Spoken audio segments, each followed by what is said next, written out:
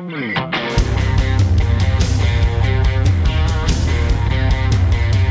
to ContenderCast, a global leadership and consumer industries entrepreneurship podcast centered on shining a light on bright ideas. And now, here's your host, Justin Hahnemann. Thanks for listening, thanks for tuning in, thanks for downloading, thanks for subscribing and following. It's Justin Hahnemann on the ContenderCast for shining a light on bright ideas.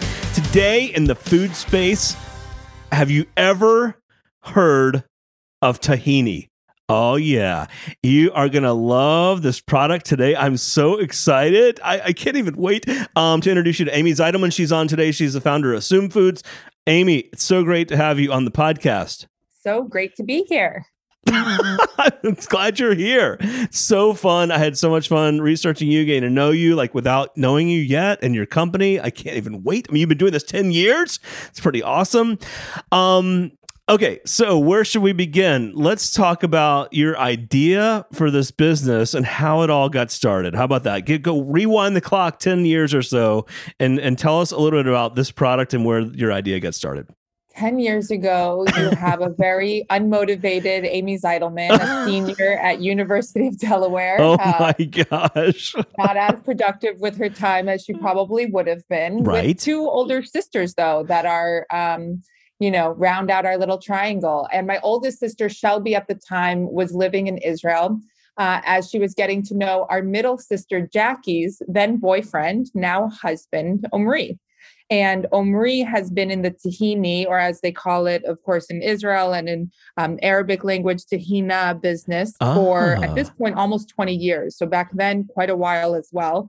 And when Omri introduced Shelby across all Israeli cuisine to high quality tahini, something that we really weren't privy to as American consumers, it actually started a lot of the questions in her mind, which was what type of tahini is available in the States and why isn't it a more popular ingredient? Right. And she called me, the board college senior, saying, let's do some market research. So that was the idea for senior.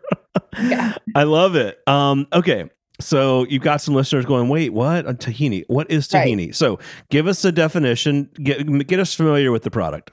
Yeah, I love that because that is my question to people still to this day. And back then when I did all the demos in the farmers markets is, are you familiar with tahini? And most people still say no, and even more said no back then.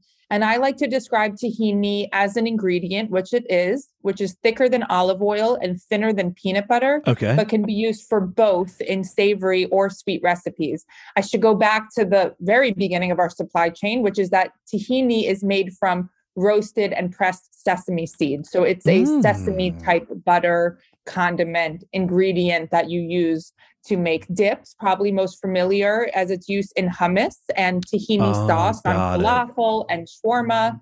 But tahini can be used in soups and salad dressings, smoothies and desserts. I mean, the versatility is endless when you have a high quality tahini. That's amazing. Okay, so you find a market opportunity, you find a product that you think is under leveraged or under marketed in another part of the world. And how did you decide to go from that to, I'm going to start a business in this space and actually like package it up and sell product? I think we called it dumb and young. We were just naive. We thought if there wasn't good tahini here, why don't we bring it? Right. And we have, I would say, taken the easy road as it relates to probably many other entrepreneurs that you've talked to, which is we didn't bring the manufacturing in-house. We weren't, messing with an ingredient, an old family heirloom ingredient that we had to scale up for mass production or anything like that. We really looked into established manufacturing and, of course, supply chain cogs in order to get started. So we've always used contracted manufacturers. For East, we even used the jars that they were using. And we really just tried to start with the most important part of what I believe a product is, which is the product itself, not the brand, not the packaging, just high quality tahini. So we really focused on who could contribute and help us do what we were doing, maybe a little bit easier than if we tried to do it all ourselves. Got it. And so, okay, very, very cool. Did you have help there, or where did you get started? What was the first product out of the gate? Like, what did that look like? Yeah, so our first product was an 18-ounce jar of Whoa. tahini. And you might think that that sounds really random, which in our market it is. It's actually a half kilo amount, which in Israel is very standard. Their sizes typically range from a half kilo to, which is like 1.1 pounds to a full kilo. And so we were really just without, I guess, the most robust market research, we started with that half kilo. Got and it. it was in a white jar, an opaque jar, which is standard for tahini across cultures where tahini is more familiar. You couldn't see the product inside. And we worked with a friend and a colleague to make a first iteration of our website and our labels, but we did not invest a lot into the brand originally. We really just kind of scraped together a kind of our least viable product that we could get to market just to get started. Sure. And then we started receiving that immediate market feedback from consumers, customers, grocery store managers that helped us get to where our packaging currently stands. So at first, like, where did you sell it? That first product that you're cobbling together and using friends and family, I'll say, to create the labels and the packaging. And okay, we've got it. We've put together product in our kitchen somewhat. Then what? Where did you sell it? Online or stores or where? I had a list of hundreds of establishments between DC and New York. So we're based in Philadelphia, which we love for its proximity to Philly, a great town. And of course, also DC and New York, of restaurants, kebab shops, ice cream places, kebabs, smoothie stores, small retailers, co-ops. The list goes on because I still do believe that everybody will and can use tahini.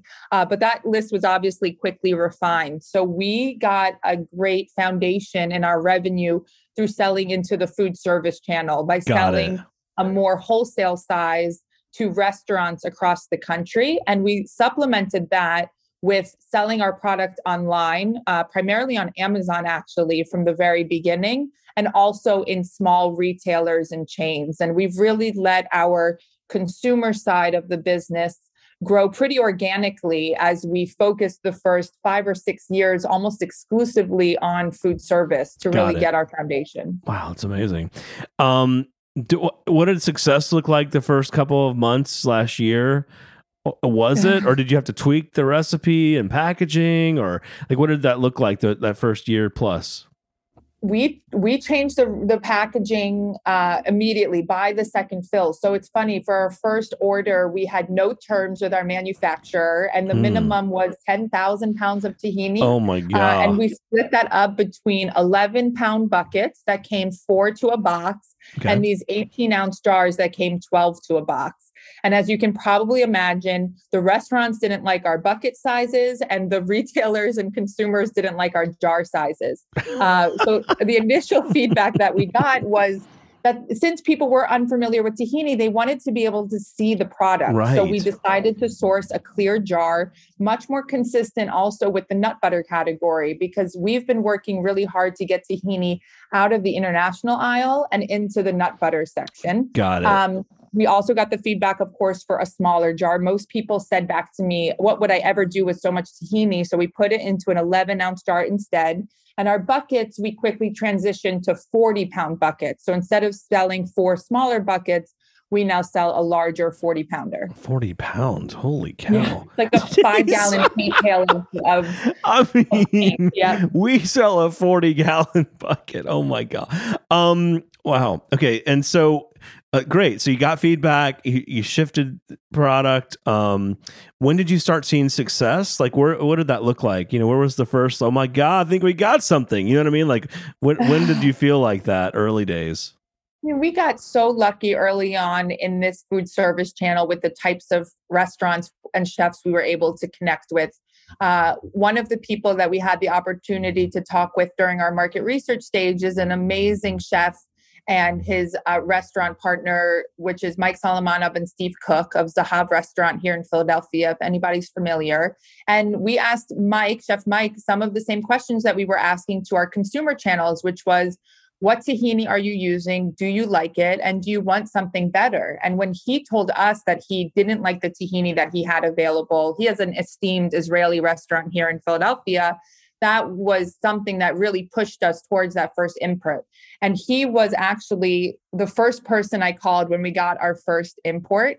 And he was our first customer. So Wow. he tasted the tahini and compared it to what they were using and said, yeah, we'd love for you to deliver here every week, moving forward. I would say, though, early on, that was initial success. I mean, I was selling the product and then delivering the product and following up with people. Everything. You were wearing all the hats. Right. And that was my favorite thing, was making those connections and building those relationships and having the opportunity to hear the feedback, right? If we did get into a small store like a co-op, I was in there a night or two a week demoing the product and hearing from customers. We popped up at a couple farmers markets, or on Saturday and Sunday mornings, I was out there sampling. I mean, I knew, as we all do, when you have a product that is not well known, people need to try it and hear about it. And so that was, I think, initial success, was the ability to have that real-time feedback. Wow.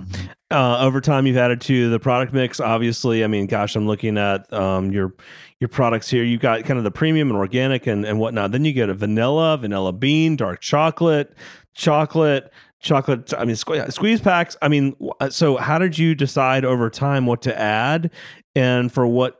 I'll call it a consumption occasion, but like how did you know what to add and when so that you could drive sales with these new products? Yeah, I appreciate that. I mean, we are pretty green in our product development. We launched chocolate, I think, in maybe 2014 or 2015. And it was really to carve out additional space in our category in the nut butter section and to compete with the other flavored sweetbreads entering the market. And also to contribute to the consumer education that we were working on, which was that tahini was good for more than just hummus, right? Some of our favorite ways to use tahini is in cookies or brownies. And by creating a chocolate flavor that people could taste in real time, we thought that that would contribute to it. And those were the only two products we sold up until we launched dark chocolate sea salt in the spring of 2020 for a limited edition. We got that feedback and then made it a permanent member of our family just this past year, maybe Q3 of 2021. And we just added vanilla also at the end of 2021. And so those have been to expand our in our current category in the nut butter section. The usage occasions is for just wanting a little sweet treat and eating it straight from the jar, to preparing and baking with it, or maybe looking for an alternative topping for your yogurt or granola and oatmeal. And so the uses of all of our SKUs contribute to one of our favorite qualities of tahini, which is its versatility. We want people to be able to imagine taking all Soom products and using it at lots of different stages of their consumption throughout the day or week or month. Sure. Lots of different ways to leverage this product. Before we hit record, we were laughing about social networks and the power of LinkedIn and people we knew together, which is cool. Talk about marketing your product. And I was, I noticed on Instagram, you got a few followers, like 31,000. How do you develop that kind of following? Is it helpful? And do you sell, on social? What does that look like for you guys? Yeah, it's such a great question. And it's one that our marketing team is always asking. We were established on Instagram because it was the media that I personally like to use when we started Soom. And so I very haphazardly managed that account for several years. And once that kind of, I reached my capacity in that regard, we started hiring entry level or even interns to do our social media for us.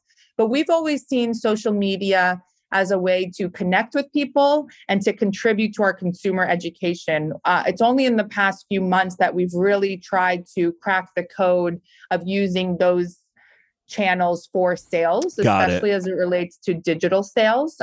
They've always just been in support of what we're working to accomplish, which is empowering people to bring tahini into their homes, into their kitchens, and using it not just once, but more often. And so we've built it very organically early on. 8 years ago, it was easier, I would say, to connect with influencers and food creators and bloggers than it is now. And we've cultivated very close relationships with people who have also grown to have large followings over the past 8 years.